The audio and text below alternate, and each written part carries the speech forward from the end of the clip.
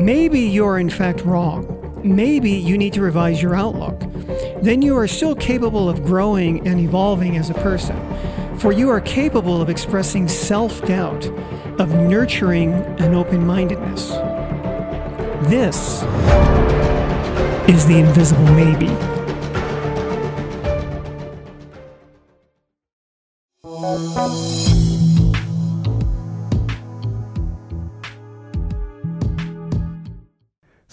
So much like me, Yeah. you like very little in this world. Yeah. Because most things are disappointing. Yeah. But you like magic.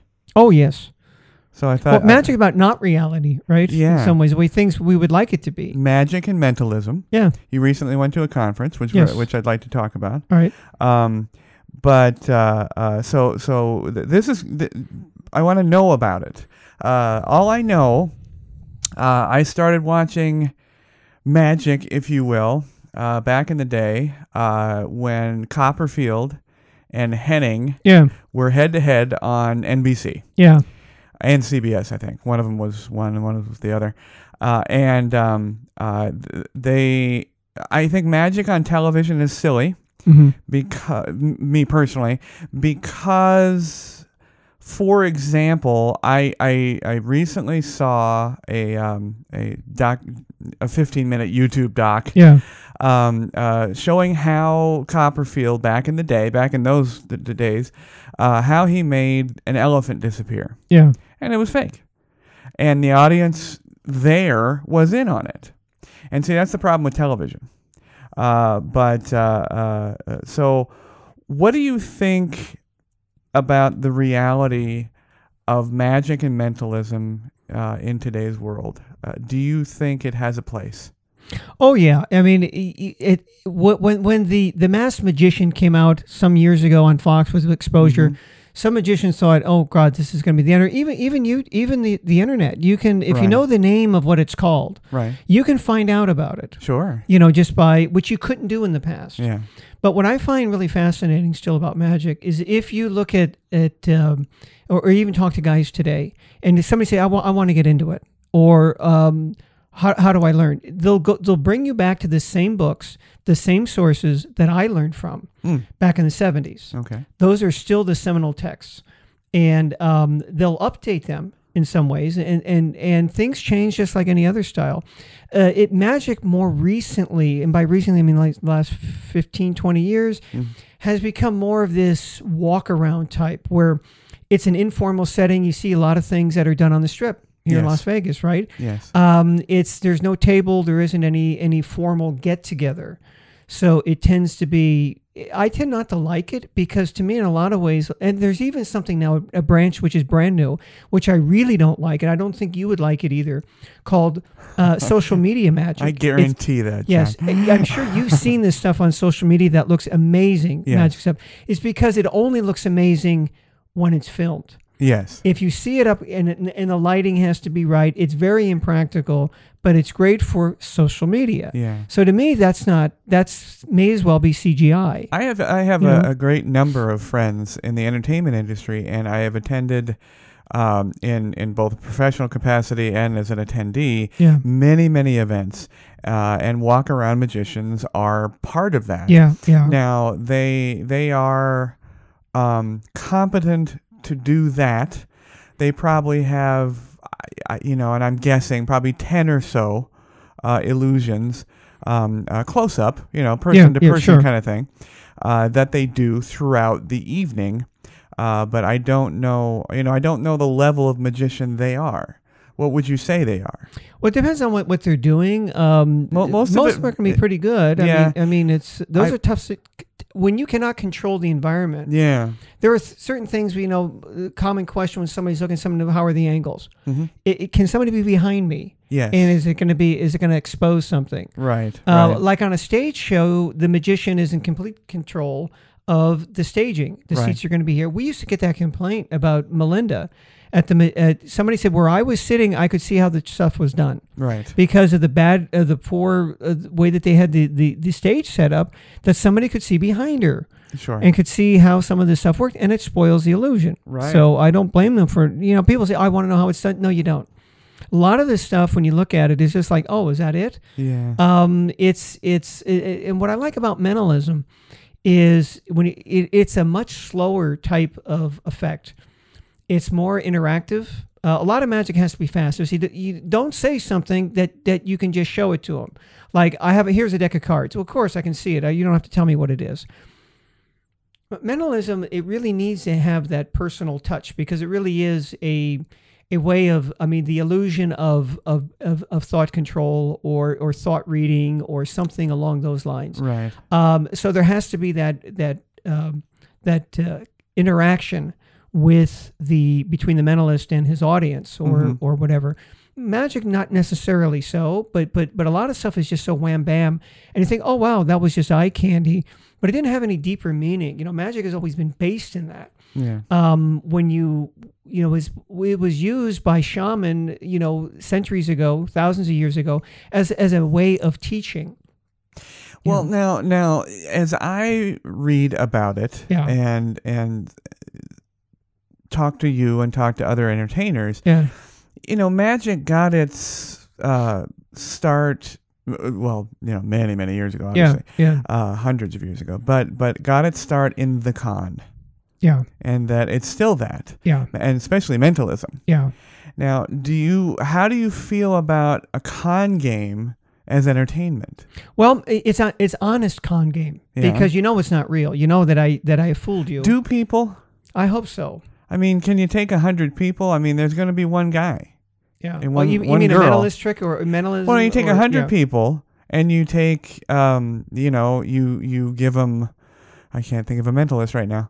You give them, there's many on late night shows, but you give them a magician, and there's going to be 2 people or 3 or 5 or 10% that are going to believe somehow that person did that without any pre-prep. Yeah. And it's not a con, and that they believe in magic and and there were some, unicorns and angels. Yeah, within the industry or within the trade, there are people that look down on that. Yeah.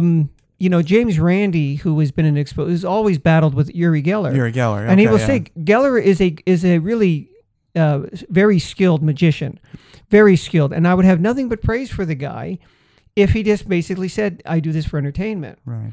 And Kreskin, when I was a kid, I'm watching this, I'm 10, 12 years old watching Kreskin on Mike Douglas show. Yes. And he never said that he was basically doing magic tricks. He always came across as like, maybe I can, because he looked the dorky role of somebody who was really intelligent. Right. So most of them don't do that. They'll say that they're psychic entertainers. Mm-hmm. There are some psychological ploys that you use. I say, wow, that takes a lot of balls. Yeah. Because what I find with mentalism and magic is where magic is almost surefire. Yeah.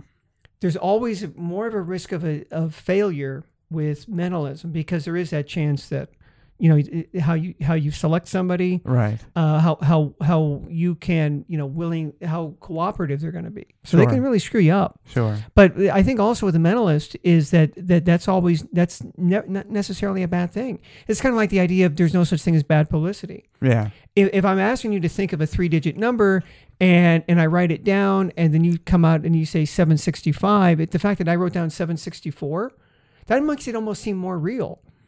True. Because I thought, I couldn't decide if that was a 4 or if it was a 5 or a 6. In my mind, I couldn't quite see that. Now, do you think you've obviously met and spoken with quite a few magicians and mentalists and, of all levels? Yeah. Are they insulted by magicians, for example, are they insulted by saying it's all fake?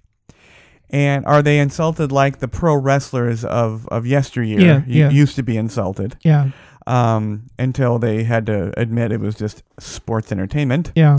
And are mentalists insulted by saying not only is it all fake, but you're a con guy, you're a con man, and you're just, when you step off the stage, you're probably going to go 3-card Monte on the strip. Yeah.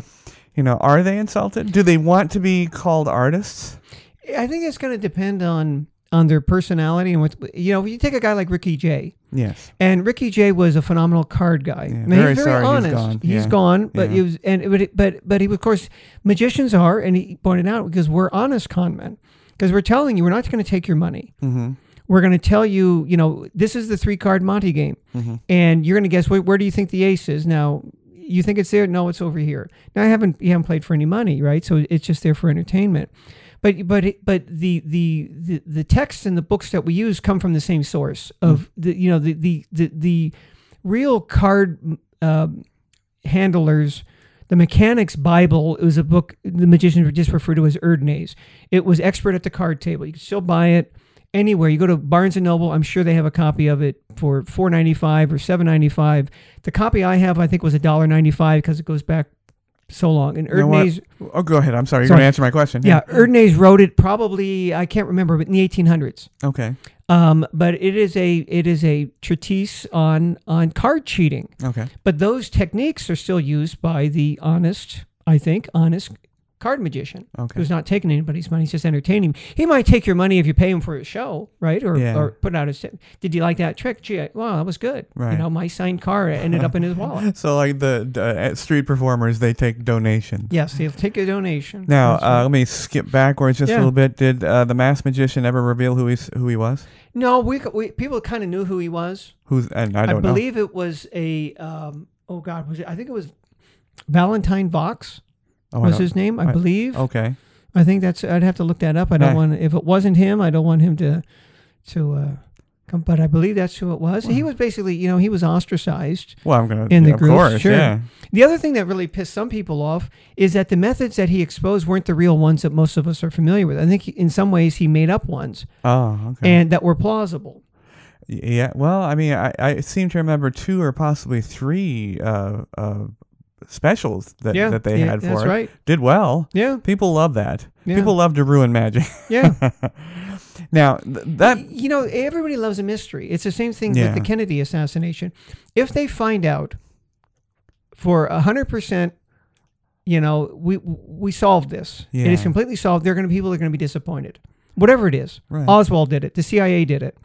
Well, if you believe Scorsese and the Irishman, the mob did it. The mob did it. Whoever it was, if they came out and say, no, we have irrefutable information now. We've got forensics. We got everything. This is what happened. There are people say, oh, I'm disappointed. The same thing if they find out who the Zodiac killer is. Really? It was that guy? Oh, I'm disappointed. I have to agree with that. I think there's the mystery and mystique of things I think should be left alone. Yeah. Two examples that are not magic one might be considered magic. The Shroud of Turin. Yeah. They absolutely, we said know that wasn't Christ. It's still pretty cool. Yeah, it is. Yeah, my God. It's really cool. Yeah, and I think the technology with which they prove that is very cool, the carbon dating. Yeah, yeah. But then you're like, it's not Jesus. Yeah. On the other side of it, one that was near and dear to my heart, the Loch Ness Monster. Oh, yeah. Yeah. You want to believe Nessie's there, and if you sit down for 5 minutes by yourself in a dark room, you know that she's not, but you want to think that she's there. Yeah. And I'm certainly not going to go swimming in the Loch Ness, Yeah. But I agree with you. I some of the mystery needs to be left alone. Yeah, and that's probably why I didn't watch those masked magician things. Yeah, it ruins. Because I had a lot of people tell me that. Yeah, I don't want to know how it's done. Yeah, I mean, they enjoy it as such. They don't really want to know. And when you think of, probably when you think of the quintessential stage illusion, it's sawing a woman in half. Right. I mean, it's halves because there's 2, but now that illusion was invented. It's interesting. It was invented by a guy named P.T. Selbit right after the end of World War I. And at that time, because that had been the Great War, right? I mean, it was shocking the number of casualties. Right. That really at its heart, what that effect is, what that illusion is death and resurrection. There's a woman, and she is cut in half. Mm-hmm. She's killed and then brought back to life. Right. So you have, that goes back to biblical times. Yes, Jesus dies and is resurrected. Right. But also, you get criticism of it being it's sexist. It's always a woman. Well, Melinda did it with a guy, and it is not as effective. And the reason is because women bring life into the world. The Mother Earth, right? We still say it that way. Yeah. They are who bring life into the world. So when you maim and when you destroy the female, then there is no chance for bringing more life into the world. So it is more effective that way, in terms psychologically, I think. And why that illusion in many forms, it's still performed today, right? There's different. You see a guy, he does something else. He cuts you up into 6 pieces. Right. Right. It's still the same thing. Yeah. Cut and restored rope, right? You cut it. I death and resurrection. I put it back together. Right. It doesn't have the same effect because the rope isn't alive. Yeah. But it's it's how it works at that Very mythological level. I thought it was more of a power thing, and unfortunately, I don't want to get anywhere near to the sphere of women and their power today. But a woman cutting a man in half seems it would be discounted. Yeah. And there's that too. That's why a lot of women don't. There aren't very many. Female magicians. There are some, and there's some really good ones. Yeah. They're just number-wise. If you go to a conference or a convention, you're going to see predominantly men. I mean, there are some, but I don't know. They're and I think, I don't know. If you look, I'd have to see some numbers, but men are more influenced by magic and fantasy and fiction and science fiction and things of that nature. Yeah. I'm sure there's a giant horde of girls and women that'll say that's not true, but I think that is true. I think that men outweigh, and we want to see all those fantastical things. Probably the same with gaming. I mean, I know some women they'll play games casually, but maybe not to the point of the nerd, the guy who just sits in his mom's basement and plays the games all day. Yeah, that's and true. Really gets into it. Go to the game shop. You'll see some girls. It was the same with comic books. You know, the girls that I knew, I didn't know very many that read comic books, but the ones that did, they didn't read the same ones that I did. They read Archie and things like that. They didn't really read the superheroes. So I seem to being a person that doesn't necessarily have an affinity for magic. Yeah. As an entertainment form, I've noticed that there seems to be a resurgence, a little one, a little blip, but there seems to be a few shows, and I might as well bring up the next thing I was going to talk about is YouTube. Yeah. The 7, the 8, the 15-minute clip. Penn and Teller have Fool Penn and Teller. Yep. And do you think it's coming back? Do you think it's just stretching its legs again, and it's never going to rise? I don't think it'll ever go away in the sense that, again, talking about these quintessential illusions. The other one that everybody has heard of, we use it. It's in our colloquial expressions. Is pulling a rabbit out of a hat. Now, personally, I've never seen it performed. I've never seen... Not live. No, not live. I've never seen a magician do it. Now, I knew some did. Paul Daniels, the British magician, used to do it. I heard, but I never actually saw it. Yeah. But again, working on a level of myth and psychology, it's where does life come from? It's a basic mystery. And rabbits, we know, we use that expression of fucking like rabbits, right? Because they procreate at a incredible rate, right? Right. Multiplying rabbits. So you have an empty hat, it's thin air, and all of a sudden you're pulling a rabbit out of it. And it's just like, wow, where did that come from? So it's a basic, philosophical question. So I think there's always that desire for it, in the same way that movies aren't going to go away. It's interesting that the first people who made motion pictures were magicians, Malays. Okay. The Frenchman was a magician, yeah. Okay. So Cy Enfield, who was a movie director until he got blackballed from Hollywood for being a communist, and he went to England. But he made movies like Zulu and Kalahari. Can't think of the full title. Oh gosh, it'll come to me. Yeah, he made those movies. He started as a magician. Oh, is it really? Yeah. Okay, all right. Well, now, do you think that magic can only exist on a broadcast entertainment level now on social media? YouTube being social media, in my opinion. Yes, it's a platform, but I think it's still just basic social media. Do you think big stage magic is dead? No, I mean it'll come. Just like anything else here, it was when was big in the 90s and up to 2003 or 4. Yeah. If you think about how many magic shows were on the Strip at that time, you had Siegfried and Roy Right. at the Mirage. You had Caesar's Magical Empire, Right. which was the dinner show. You had Jubilee, Jubilee had Dirk Arthur. Dirk Arthur. Yeah. Dirk Arthur. You had Spellbound at the at Harrah's, which had magic in it. Right. Wasn't Rick Thomas, was it? No, Rick Thomas was at the Tropicana. That's What's really bad is I know the magician Yeah. at Harrah's. I can't think of his damn name.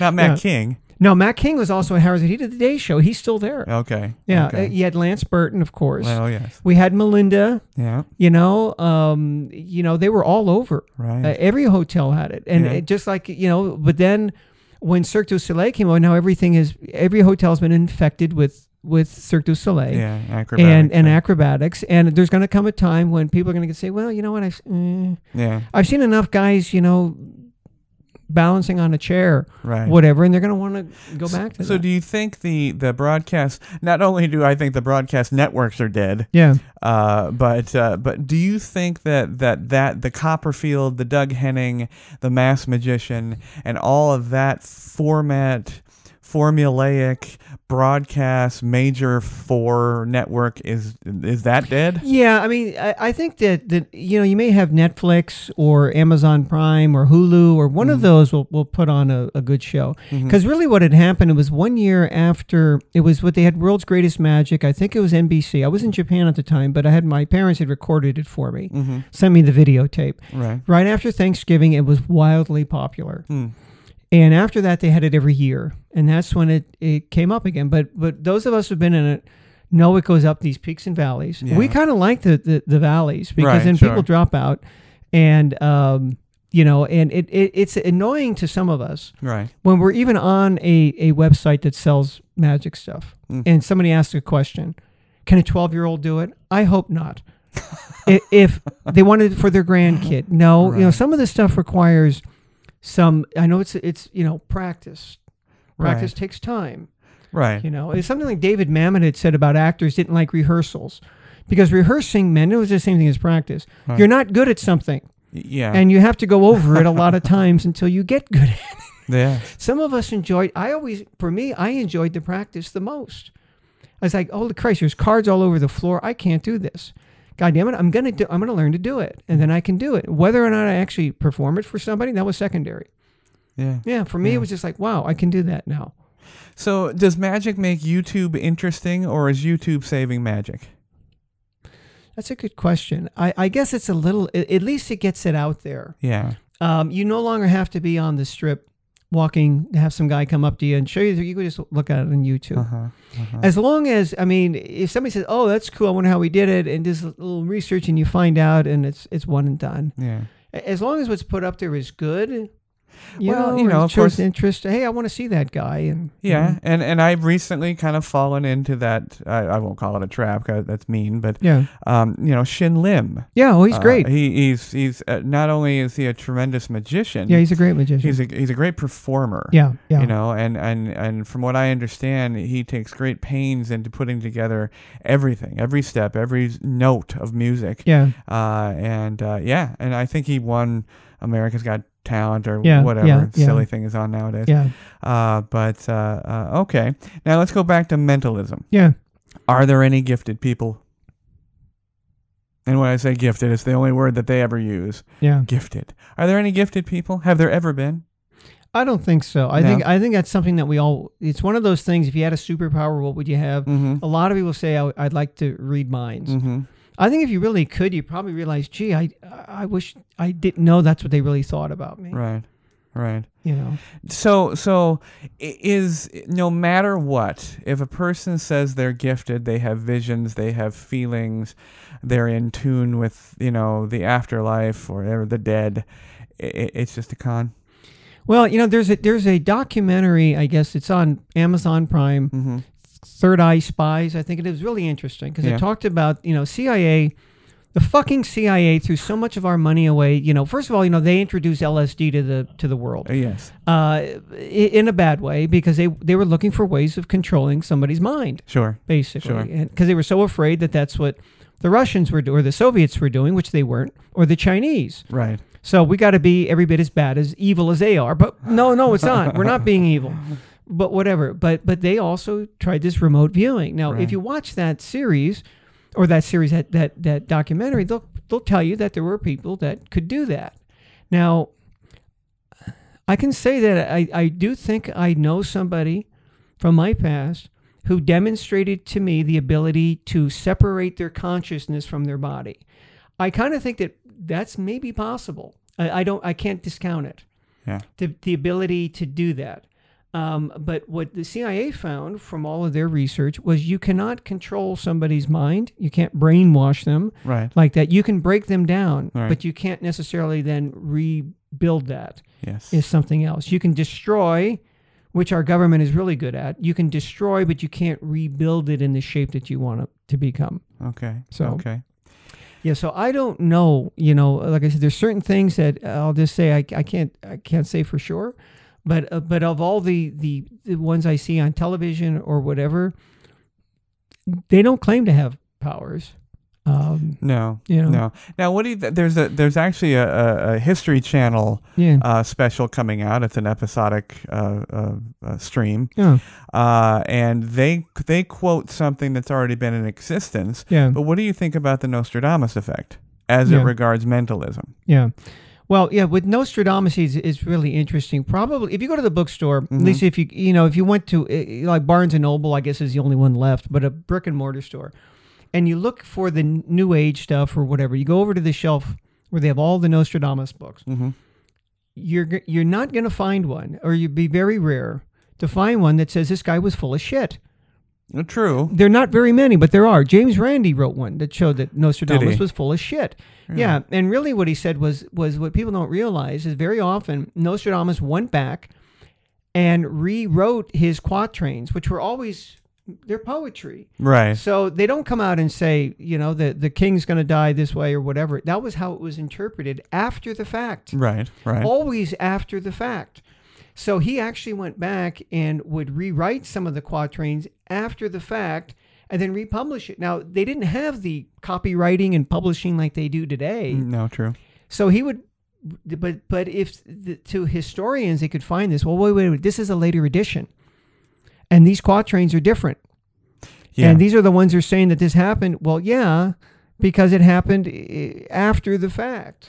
Well, I agreed. Yeah. And the other problem is with Nostradamus and anything that has the Nostradamus effect is the reverse engineering of it. You take a situation and engineer it to the prophecy. Yeah.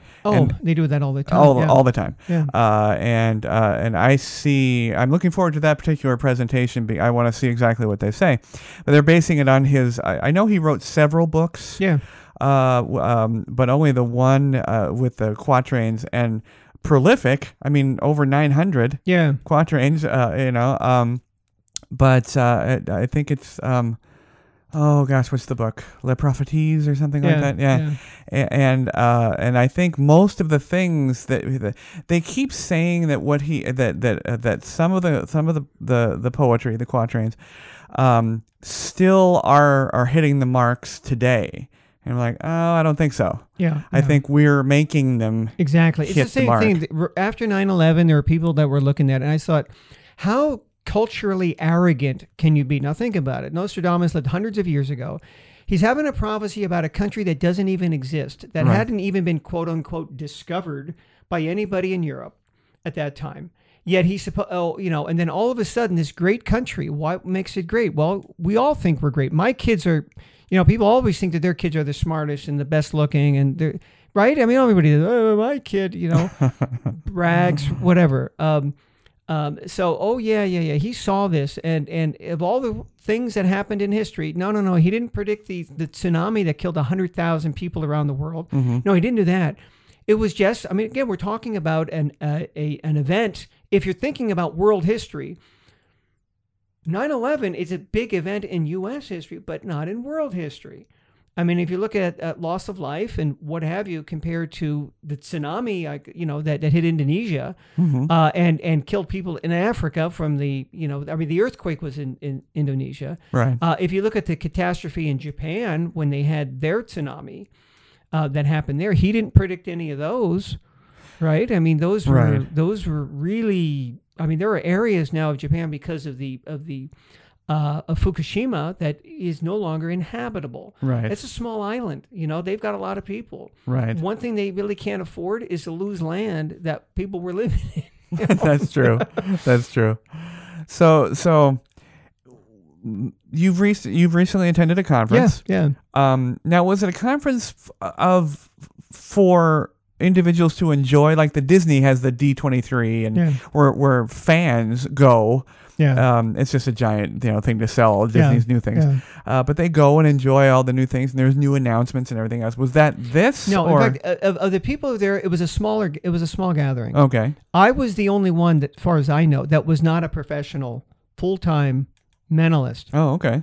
Or somebody who made a good portion of their money through, or some of the guys were retired. They'd had a profession. Police, a couple of guys then he retired, and now he does shows, and he's a performing mentalist. I was the only one that's not perform, professionally. Right. So, but because of my long history with it, not so much with mentalism, but with magic, and because I had read the books that I read back in the 70s, I really liked mentalism back in the 70s when I was doing magic, but there's just something off about a teenager reading minds of adults. Yeah. It just didn't, I couldn't pull it off. Those effects tend to go flat unless it was memory. Right. It came across as like, if I pick up this book, open it up, tell me what page it is, I'll tell you what word's on that page. Oh, you just memorized it. Well, that's pretty cool. If you took a book that's 400 pages long, you're saying that even if it was only the first word on the first page, I have to associate that page number with that word. Yes. That's still pretty amazing. But again, well, you're young, wait till you're old, see if you can do that. Right. So I kind of got away from it, but I had read at that time the seminal texts, which are, to me, I thought were pretty old because they were written in the 50s, the 40s even. But no, they're still the ones today. Now they've been modernized. A lot of really good magic in the past can't be performed in that form because, they'll say, borrow a gentleman's bowler hat. No, Right. Or cigarettes, yes. which were far more common. Yeah. Have them remove the cigarettes. Even now, with some of the things where we're seeing it's evolving, was, there was a really good mentalist effect that is going to have to go under change. Was you would ask a guy, usually it was a man, okay, I'm writing something down, take out the change in your pocket and count it. And nowadays, how many people have change in their pocket? Oh, yeah. Never. Oh, yeah. For me. Or cash. Or cash. Or cash. So now it's just like that was a good effect. Yeah. But it's no longer, you can no longer use it as that because not a lot of people have change in their pocket anymore. Yeah. Even if you have change, it's going to be in a purse or something because we know if you go to the airport, oh, shit, I got to take all this out, or whatever. But they do have cell phones. So there's some magic on cell phones, which I tend not to like. Yeah. Because people are always going to say, oh, there must be some kind of app for that. Of course. To do it. Yeah. Even if that's not how it's done. So are mentalists magicians and are magicians mentalists? Is there any Boolean logic happening there? Well, the mindset is different. The techniques are different. Okay. But at the heart of it, there's deception. Yes. It's illusion. Right. I'll say it's illusion. All right. So somebody put something I thought was really, really well stated. The magician is concerned with what is hidden from the audience. The mentalist is concerned with what the audience perceives. Okay. Right? They're more concerned with what the audience perceives, rather than the magician is concerned about the technique of how am I going to, the sleight of hand, which is hidden from the audience. They don't see it. So that's where their focus is. Right. But the mentalist is more about the presentation. Okay. And setting that up. You can kind of do the same technique a couple of different ways. Mm-hmm. And it depends on how you but again, when I look at it, it just amazes me when I see some of this. Well, that's really modern, but I know the technique from it goes back to the 30s. Yeah. And it's just some things just don't change. So what happened to the bad boy movement of magic? The Chris Angels and the David Blaines. Yeah. David Blaine, it's interesting. I really thought when I first saw his special, I liked it a lot. Uh-huh. Because what he did, magicians very often, there's two kinds of magic. There's magic for everybody else, and then there's magic for magicians. Magicians don't see the same. They'll look at an effect. We call them an effect. We don't like to call them tricks. Okay. It's an effect because it's an illusion. Yeah. I'm not really trying to trick you on it, right? But they'll say it's an illusion. But there's things that magicians love. And most people look at it and say, "Heh." And there's other things that people really like, and magicians say, "Well, that's really easy to do," or that's just everybody knows how to do that. Well, if you haven't seen it before, there was a guy, Derek Dingle. You can probably see him on one of the great things of YouTube is you can Google these guys. Derek's been dead for years, but find an old Dick Cavett episode from the 70s or so, and you can watch this guy at his peak. He was a phenomenal sleight of hand guy. He did most of the sleight of hand. He would come up with ways of doing stuff that were really, really difficult. And you say, well, gee, why does he do it that way? There's actually an easier way to do it. Well, that was the whole point. Yeah. But he was doing that for magicians. Oh, okay. He was a professional, and he did corporate shows. Okay. Because that was where a lot of the money was. Mm-hmm. And a lot of the guys who are really well off, who do make money at magic, are guys you never heard of. Magicians haven't heard of them. Why? Because they're out there working. And they're not selling tricks to other magicians. So in that way, it's kind of like Amway. It's like, where do people get most of the Amway money comes from? Selling Amway shit to other Amway people. Right. Like, I'm going to tell you how you can improve your business. Right. Okay, send me $50, right? I'll tell you how you can sell more detergent, whatever, or how you can grow your business. Right. But so magic kind of the same way. There's guys that sell a lot of stuff, come up with great ideas. But Derek would do a lot of very simple stuff during his corporate shows because he was doing that for lay people. David Blaine did that. He did some real simple stuff. And when you think about it, here was a guy who was not dressed like a magician. He's a young black guy coming up to you on the street saying, "Hey, you want to see something cool?" I think, "What are you going to do? Sell me drugs?" I mean, I know people are thinking that, and they're kind of looking at this guy, is he going to panhandle me? And he just shows them a magic trick and walks away. How cool is that? That's great. And the stuff he was doing, magicians complain about, "Oh, it was easy," or whatever. So what? They hadn't seen a folding quarter. Right. That routine where he did that. Yes. A lot of the stuff that he did. And then other stuff, you're right, it was TV, it was bullshit. The guessing the card. Yes. Well, you ask enough people, you're going to get it right. What about his I don't know exactly what they call the either the method or the type of illusion, but living in a box over New York City and those kind of things. I mean, clearly he's not holding his breath for 16 minutes. Yeah. So what do you call that? What is that type of magic? Yeah, well, Houdini did that. It was Of a funny course, thing. Houdini was not a very good magician in terms of doing magic. Right. He really wasn't very good. His magic shows, and he didn't have the stage charisma. He's a little guy. He was kind of rough. He didn't have the finesse of a guy like Howard Thurston or Blackstone or something like that. Right. Or Dante. But he was an escapologist. That's what Houdini was. He was an escape artist. Right. Now he could do he was in incredible shape. He made movies back then. You can still get them on Netflix. Old Houdini movies where he acted. These were silent movies. Right. And you can see him do some incredible gymnastics, like of escaping. Sure. Opening locks with his feet. So he could do that. Yeah. But yeah, if he's shackled and there's chains on there, he's got a key on him to open the locks. Now that's what's hidden. Now the fact that he swallowed it and throws it up or whatever, to me, and then takes it out of his mouth with his foot, to me is probably more amazing than anything else. I mean, but he argued with people that said, Sir Arthur Conan Doyle said that he was a mystic, that the way that he got out of the change was he dematerialized. This is Arthur Conan Doyle, the Right. guy who wrote Sherlock Holmes. Right. Right? And Houdini said, no, that's not the way he Yeah. did it. And he goes, no, that is how you did it. You dematerialized and So- reappeared. So in Houdini's day, Yeah, there was a level of danger. Oh, yeah. But in David Blaine's day, is there any level of danger? Because he's insured. yeah. Harry wasn't. Yeah. You know. Some guys do get hurt doing Yeah. stuff. There was a guy who I remember reading about it, some clown. He's going to do the Houdini straitjacket hanging from a burning rope, Right. and then he can't get out, and Yes. he's screaming to be let down Right. before the rope breaks. You know, I mean, it's like a circus. Right. Sometimes guys do get hurt. Yeah. It does happen. Somebody got hurt at Melinda's show. Do you remember that?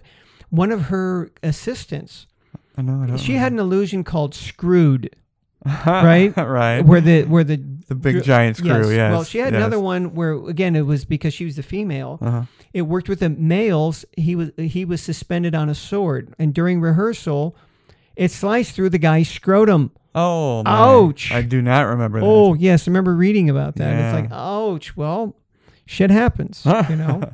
And I know, Niagara Falls has been a really big escape thing. And I know several people have been hurt. Yeah. I just don't understand why.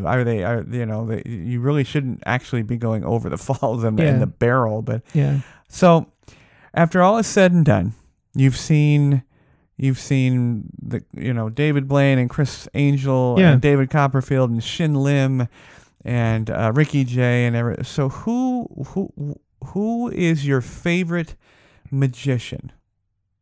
Not mentalist, but magician.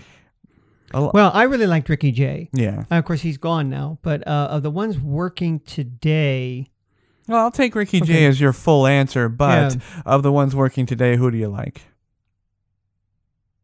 well, I try to think of somebody that people have seen. Yeah. Right? Yeah. One of the among magicians, the person who some will say is perhaps the best is Teller. Teller, they have a great routine there, Penn and Teller. Mm-hmm. And Teller is they're both very good. But they're very different, which is what makes him a good team. Because Penn does the juggling and Teller doesn't. There are things that Penn really likes. The cardistry, he likes that type of stuff, and Teller, it's bullshit. So that's what makes him a really good team. Yeah. But Teller is wildly creative. Some of the stuff he does is just he's just a great magical thinker. Now they've had their dark times too. Yeah. With people getting mad at them about revealing magic. Yeah. But I don't know that have they ever truly revealed a trick without just a tongue-in-cheek version. Yeah. I mean, the other guy who does that, I guess he gets classified as a magician. Uh-huh. He's really a comedian. Is Amazing Jonathan. Amazing Jonathan. Yeah, and he'll expose some stuff now and then. Yeah. His recent documentary is I haven't seen disturbing. that. Yeah. Yeah. I mean, the whole thing is that he.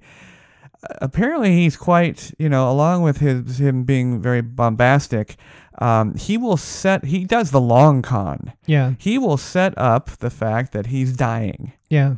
And at the end of the documentary, you don't really know, but you're pretty sure he's not dying. And I don't know what it was, but it was a very difficult thing to watch. Nothing was revealed. It was not an attack on the Magic Society. It was all based on this downtrodden magician trying to make a comeback while dying. And it displayed his drug addiction, or so you think. That may be the smokescreen. Yeah. But I don't know. But go ahead. He's a nice guy. Yeah. Is he a nice guy? He's a nice guy. Yeah. And I knew a guy who was kind of down and out. Yeah. And Jonathan bought a bunch of crap that the guy was selling. Oh, okay. Not because he really needed it or wanted it. Yeah. But I'll help the guy out. Yeah. He's a nice enough guy. Apparently he's quite wealthy. Yeah. So he's made his money. Yeah. So how about mentalists? Yeah. Do you have a favorite mentalist, alive or dead? Anneman was a guy who was really ahead of his time, who performed probably in the 40s and committed suicide at a young age, only like 42. There's still a lot of his stuff is being performed today. It might be updated in a lot of ways. You look and say, oh gosh, that's right out of Anneman. or Animants came up with that in 1935. Yeah. So he's somebody that was kind of a marvel. Yeah. There's a British mentalist I really like named Luke Jamey. Okay. He's really good. Now he's been on the nighttime, the Fallon. Has he been on Fallon? I believe so. Okay, yeah, I believe Luke so. Jamey is really good. He does group stuff, right? Yes. Okay. Yes, he does group stuff. Banachek. Banachek, yes. He's very now good. Banachek was part of Angel's crew, right? I don't know if he was or not. He might have been. He I might think have been so. an advisor. He was an advisor Yes. and part of the Mind Freak. Yeah, probably so. yeah, He's okay. really good. On the strip, if you want to see a good mentalist show, and you're an adult, he does do some adult humor. I am an adult, John. Yeah, yes. Jerry McCambridge at the Planet Hollywood. Really? As the mentalist. I've never heard of him. Yes. Okay. He's at Planet Hollywood. Now, what do you think about the late night, the Fallon and the Kimmel and everybody else? What do you think about the guys that come on? Geller did it with Carson. Yeah. What do you think about that? Do you think those mentalists are obviously it's a trick, I will say. You're tricking the audience into believing that you knew this. But is the audience in on it, or is the entire group audience not in on it, and it's just geared towards them not, him having prior knowledge? Are they in on it? I can't say one way or another because I haven't seen their. The one that he did was it was a basic one. Everybody in the audience had a piece of paper. Yeah. And he said, draw something, and fast forward, and everybody drew the same thing. Mm. Now I can't imagine that a rabbit. He gave a little speech, and he said this, and this, and draw this, and everybody, including Fallon, drew a rabbit of one way or another. Now, is the audience in it? Is in on it? Is it just for the watchers' entertainment, or is the audience actually being fooled into making a rabbit? Yeah, it could be both ways. I mean, I've seen things. There ones the second way is to me, or the first way where people are in on it. To me, it's just like to me that's kind of that's almost like an in joke. Yeah. Same when I watch Darren Brown. Darren Brown's really good. Okay. You can watch some of his stuff on Netflix. Okay. Last question. Sure. What is actually, it's a twofold question. What is your favorite illusion that you know how to do? Yeah. Or you know how it's done? Yeah. And what is your favorite illusion that you can't figure it out? My favorite illusion I can't figure out was Copperfield when his legs walk away from him. Okay. Have you seen that illusion? I have seen that one. That was on a television special. And I know the guy who invented it, because Copperfield didn't invent it. No, okay. I know the guy who invented it because he lives here locally. And at that time, I'm going back, it goes back to more than 20 years. Right. He was paid, a large sum of money, $60,000 or something at that time. Sure. For that. And because of, Copperfield is a businessman, he signs, he can't tell anybody. Yeah. And I never asked. That's kind of like, you're not going to ask the guy. But okay. But I do know how this guy has invented other things. And so I kind of have an idea of the principles. But that's something, I don't know how he does that. I really don't know. Interesting. How he does that. Okay. Yeah. Okay. I think there was the illusion of the Ms. Maid girl that I saw. It's nostalgic for me in the 70s. Everybody's seen it, where the magician would put the assistant. It can be a guy, but it's almost always a woman. In a box standing vertically. Okay. Her hand goes. You can see her face through a slit, through a hole. You can see her stomach through a hole in a little window or whatever door in the middle. And then she puts her hand. Her right hand goes through a hole in the right, and she holds and she waves. And then the left hand goes through, and she holds a handkerchief, a scarf, and then he puts a metal blade about right under her neck, and then one above her waist, and he slides the middle section out. And you can still see the hand moving and everything like that. And puts it back. That was kind of the quintessential illusion of the 70s. So it's nostalgic for me. It was invented by a man named Robert Harbin. Okay. And it's called the Ms. Maid Girl. And a friend of mine bought that. He was a clown, literally. I mean, it was his show. He was a magical clown. Right. He paid, at that time, 1976, he paid over $1,000 for it. And when I saw how it worked, I looked at it and thought, that's it? That's all? Because you're always expecting something really elaborate. Yeah. And very often, no. Yeah. No, it isn't. It's Now I have a question. I'm not going to ask you to reveal it Yeah. because that wouldn't be in keeping with the show's theme. Yeah. But I do have a question. Yeah. Is the illusion based on carpentry? Oh, for that one? Mm-hmm. No. No. I can say it isn't. And I look Okay. at it and say, well, gee, this is pretty simple. I could have built this myself. Okay. All right. Yeah. Because that kind of answers you kind of understand what I'm asking? Yeah, Okay. yeah, Yeah. That's I interesting. kind of thought that too. So it wasn't worth $1,000? No, because what you're paying for in magic is you're paying for the secret. Yes. So very often you'll see there's a guy named Steve Spill. He does a great routine called the Mind Reading Goose. Now, it's comedy. I'm sure. All right? It's just comedy. Now, you can buy it, $1,500. Now, what you get is a really nice puppet goose. Real nice puppet. Probably worth $100 or something. Uh-huh. But what you're really buying is the performing rights. Okay. Because this is his. He's willing to sell it to you. Yeah. So only people who are pretty serious about it, Okay. are willing to put in the time, are going to pay $1,500 to buy his Mind Reading Goose. Now, how does a magician? Is it a copyright situation? Yeah. Now, a lot of the tricks today, this is interesting, and I hadn't seen this before. Okay. A lot of things will say that they'll sell you performance rights, but not for television. Oh, okay. Now, what they'll do is... too widely.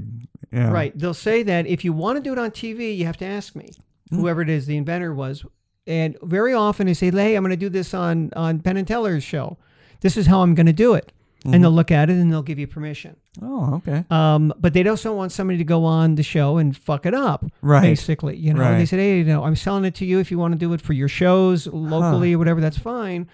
But TV rights, you're gonna have to send it to me. So is that more of an exclusive right, meaning that the inventor of the illusion owns it still, and then I'm going to let you do it? Yeah. Is that kind of okay? And what's funny also about magic, you think about it. They're shysters, they're con men. There is a level of scholarship, and really, among most of the the serious people, where they will do everything they can to cite their source of wherever they found this. It could say, this is I have a brand new trick. I invented, I created this routine myself, but obviously I didn't invent the card sleights. This card sleight came from this person and it was evolved through this guy. Right. And if they can't find it, then they'll say that. I'm sorry, if somebody knows, I know that I can't be the only one who invented this. I think I came up with this sleight, but it must be somewhere else. Okay. If you can do that, let me know, and then I'll credit that person, even if they've been dead for 85 years. Okay. So, and then some guys will get in hot water when they say that they took credit for something that somebody else came up with. Right. Things are a little bit different now with the internet. But when you did have somebody in Chicago and another guy in New York who hadn't met, and they both came up with kind of the same idea, or they're both doing the same routine, you have them fighting today over who really came up with that sleight. Was it the guy from New York or the guy from Chicago? Mm-hmm. And then you'll get fighting back and forth. Well, somebody says that they saw him use it in 1934. Yeah, well, I know somebody who said that they saw so-and-so do it in 1932. Okay. So they'll fight about that. Yeah. To this day, people will do that. Yeah. Now, you're obviously you're a scholar of both of these subjects. Are you proficient at an illusion yet? Well, I did shows all the way through college. Mm-hmm. So there's still some stuff that I learned from a master, a guy who among magicians was one of the greatest, and he died in 1994. I think Tony Slidini. He was also Ricky Jay's teacher. Okay. So I have that pedigree of saying, yeah, you know what I did was look what his other students did, right? And I was just an English teacher. But yeah, there are still things, other things I find as I've gotten older, I can't quite do as well anymore. Yeah. Just because, and the other thing I find living here is that my hands are often really dry because even though I use hand creams on it all the time, it's just like, damn it, I got to get in an environment that's a little bit damper than this. Sure.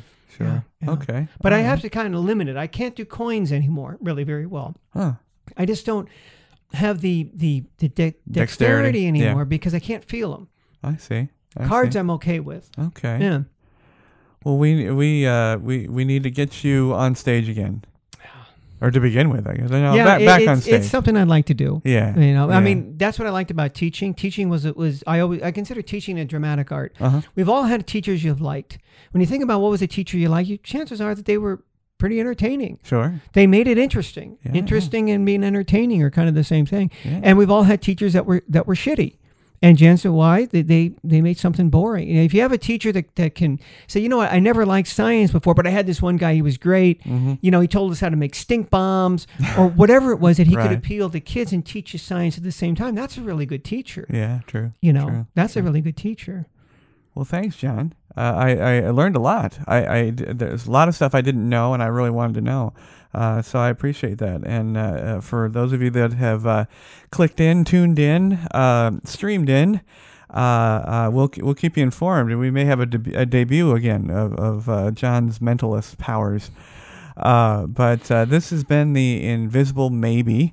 Appreciate you stopping by. This is episode 11, so check all of our past episodes. Talk about everything that we can, that interests us, interests our generation and beyond, hopefully.